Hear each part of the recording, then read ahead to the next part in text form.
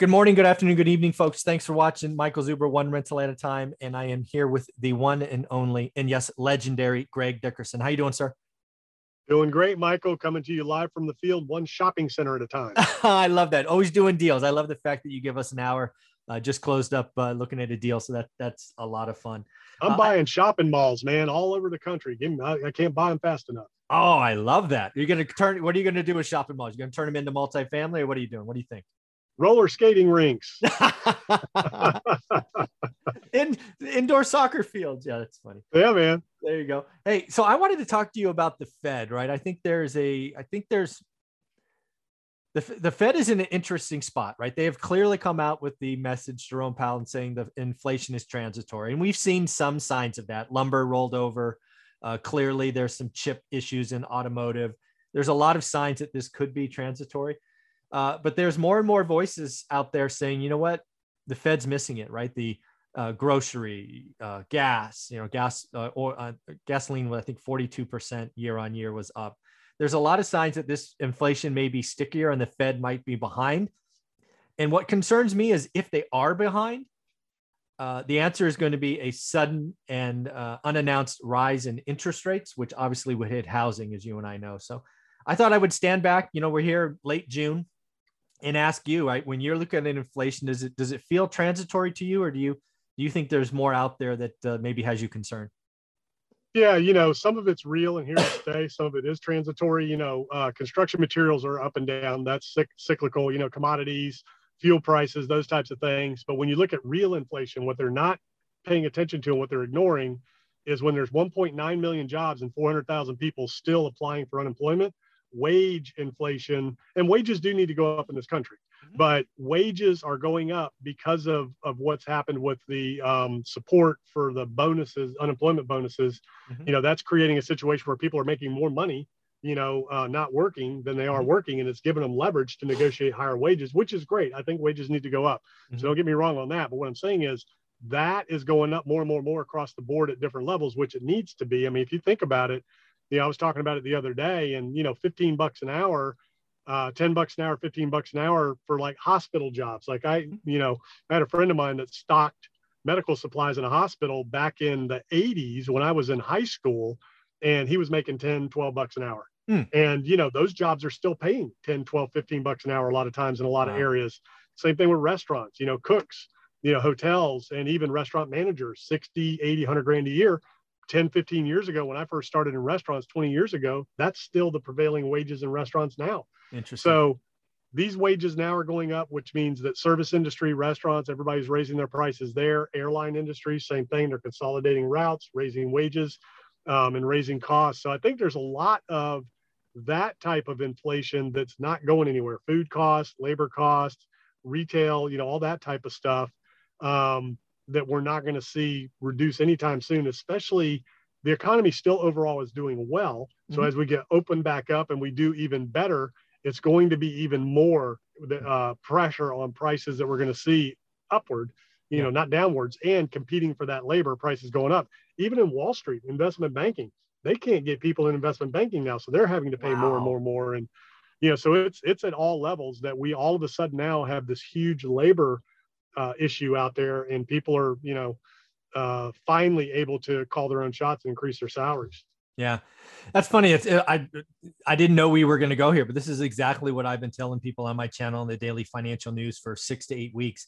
All these kind of input costs, these one-off costs, they can be absolutely transitory, right? Because we've never shut down an economy, which proved to be really easy, and also we've never restarted an economy, which is proving more difficult as the gears kind of work themselves out. So that makes total sense. But you're right. The thing that's got me is wage inflation.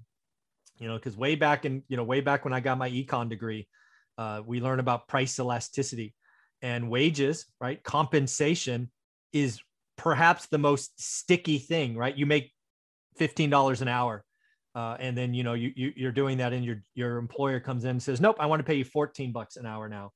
That doesn't happen, right? And we've already seen some of it, right? Chipotle came out, I think, 6 months ago and said we're going to be one of the first fast food restaurants to raise the starting salary. And then you fast forward like 3 months, they raised the price of all their goods 4%. right? Yeah. Yeah. And it's across the board. Food, you go to the grocery stores and supplies and just your daily living items, everything is going up except for shirts. I get Brooks Brothers shirts, 3 for $109. So there you go. I look for sales, man. I get, I like to shop for the sales, but retail is different. There's always things there, but yeah, the core necessities that we need, vehicles are through the roof. I don't see that coming down when the chip shortage thing goes away. I think car dealers have realized now, wait a minute, people are willing to pay for these vehicles. And, so we'll see if that changes anytime soon. But the thing is, the more people make, the more they spend, the more you spend, the higher prices go.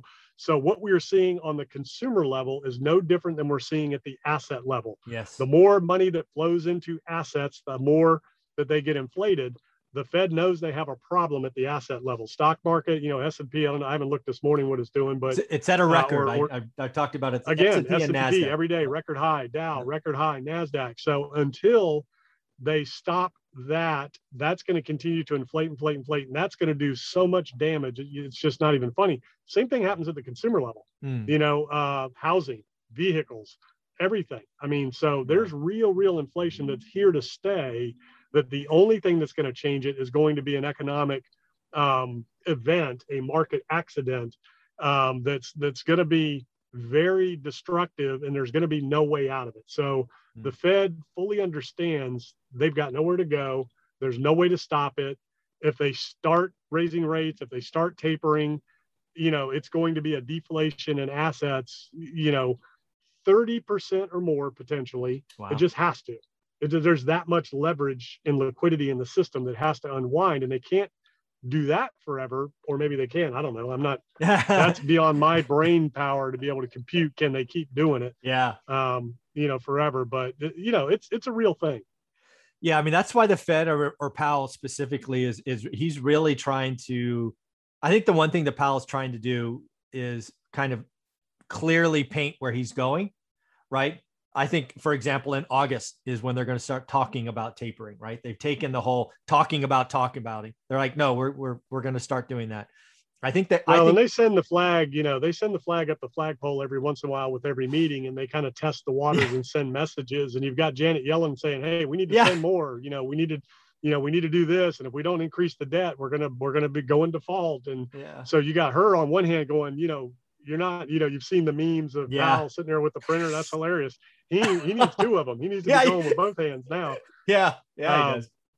So he's no dummy. Okay. He comes from the world of investment banking. Yeah. He fully understands the gravity of his situation and every word that they speak. And he's no dummy. He knows inflation is here. He knows it's real. Some of it's going to be transitory. And there are indications that, once we get back open, the economy's doing well, some of that. But again, if it's doing too well, it's kind of a double-edged sword.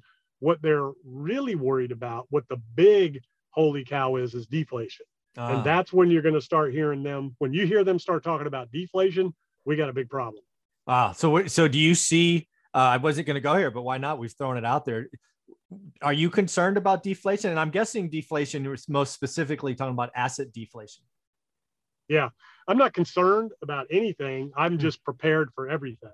So, I like that. I know that deflation is real. It's already going to happen. It's a matter of when, and they're not going to be able to stop it. So, that is at a high level. It's not inflation that's ultimately going to be the problem. It's going to be deflation. That's at the asset level across the board. That's the wealth of the, American. Well, it's not even America anymore. It's the whole world, global. Right. We're all tied together. So there's going to be a global deflationary period that we're going to have to go through, and we're going to have to go through it. The question is, how do we go through it? Where does that get written down? At what level?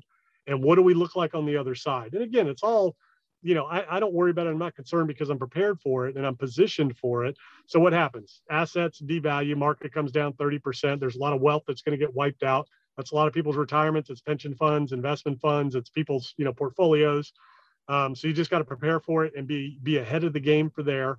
The dollar will remain strong as prices come down. The dollar strengthens, as we have market tapering, the dollar gets a little bit stronger. Yep. So, you don't have to worry about that in that regard. Interest rates go up a little bit. Housing prices come down. So it's all checks and balances, and it kind of comes back into a line. But, it's real. and it's on its way. So you just need to be prepared and be ready for it, and just make sure that you're, you have enough cash, to you don't let your portfolio go down to nothing, and expect it to come right back. Yeah. And that's, again, we've talked about this a couple of times, and that's why you're not one of the believers or preachers of cash is trash, right? Cash is an option on the future, or option on future opportunities. I believe you said before. And that's, that's what you've done to position yourself for the opportunities. You see it coming. You don't know when, but you see it coming. So you're ready should those events happen. So for anybody watching who says cash is trash, send it to me. I'll take care of your trash for you. Yeah, exactly. And that's good. It's real simple. It's not my opinion, and it's not your opinion. It is what it is. You just look at the data. Whenever the market's down, whenever the economy is down, the dollar is up. It's just how it is. Yeah. When the world is coming to an end economically, everybody goes to the dollar everywhere in the world. Yep. That is the number one currency in the world, regardless of what you believe or where you are. It's not a criticism. It's not anything. It's the data. Yeah. It is what it is. Agreed. And anybody watching this, if I gave you a choice between, owning a portfolio of stocks of $1 million, long term in terms of what's coming, or having $1 million cash in the bank when that market is selling off, which one do you want? Yeah. Everybody's going to want cash. Yeah. You can't take your stocks to the grocery store. No, exactly. Can't take a gold bar, things of that nature, for sure. And that's something that a lot of people miss. And I tried to do a video on that the other day. Maybe it was the Daily Financial News. That I use the dollar as a fear indicator, right? Sometimes when the dollar is getting stronger, it's actually a sign that there's fear in the market. There's fear, there's nervousness. Because you're right. What do people do? They rush out. They rush into the dollar, right? So, that's well, good. The dollar is the number one asset on the balance sheets of governments around the world and banks around the world. I mean, it's their number one reserve asset. That is their hedge. So, cash is trash. I get what that means. As we're in an inflationary environment and the more money is printed, that theoretically should weaken the dollar, but it hasn't to the degree that a lot of critics have said it should have. Yeah. So it's very interesting to me that the dollar is not weaker than it is. And that tells you it's because of the, reserve status of the dollar. And I know China's trying to change that with a digital yuan, but, nobody's going to fly into that. I mean, they might play with it and trade it and, speculate on it, but that's never going to become a world reserve currency. No, there's no chance. No chance. Well, this has been a lot of fun. I look forward to topic number 3. How can people become a part of your world? Yep. GregDickerson.com. All my info's there. I have a YouTube channel, Greg Dickerson. There's a sportscaster with that name and me, and that's about all that pops up when you Google that. Yeah. And folks, if you want to see 100 hours of Greg and I talking, there's a playlist listed below. He's one of my weekly experts every Monday at 8 a.m. Pacific. Thanks, buddy. Yeah.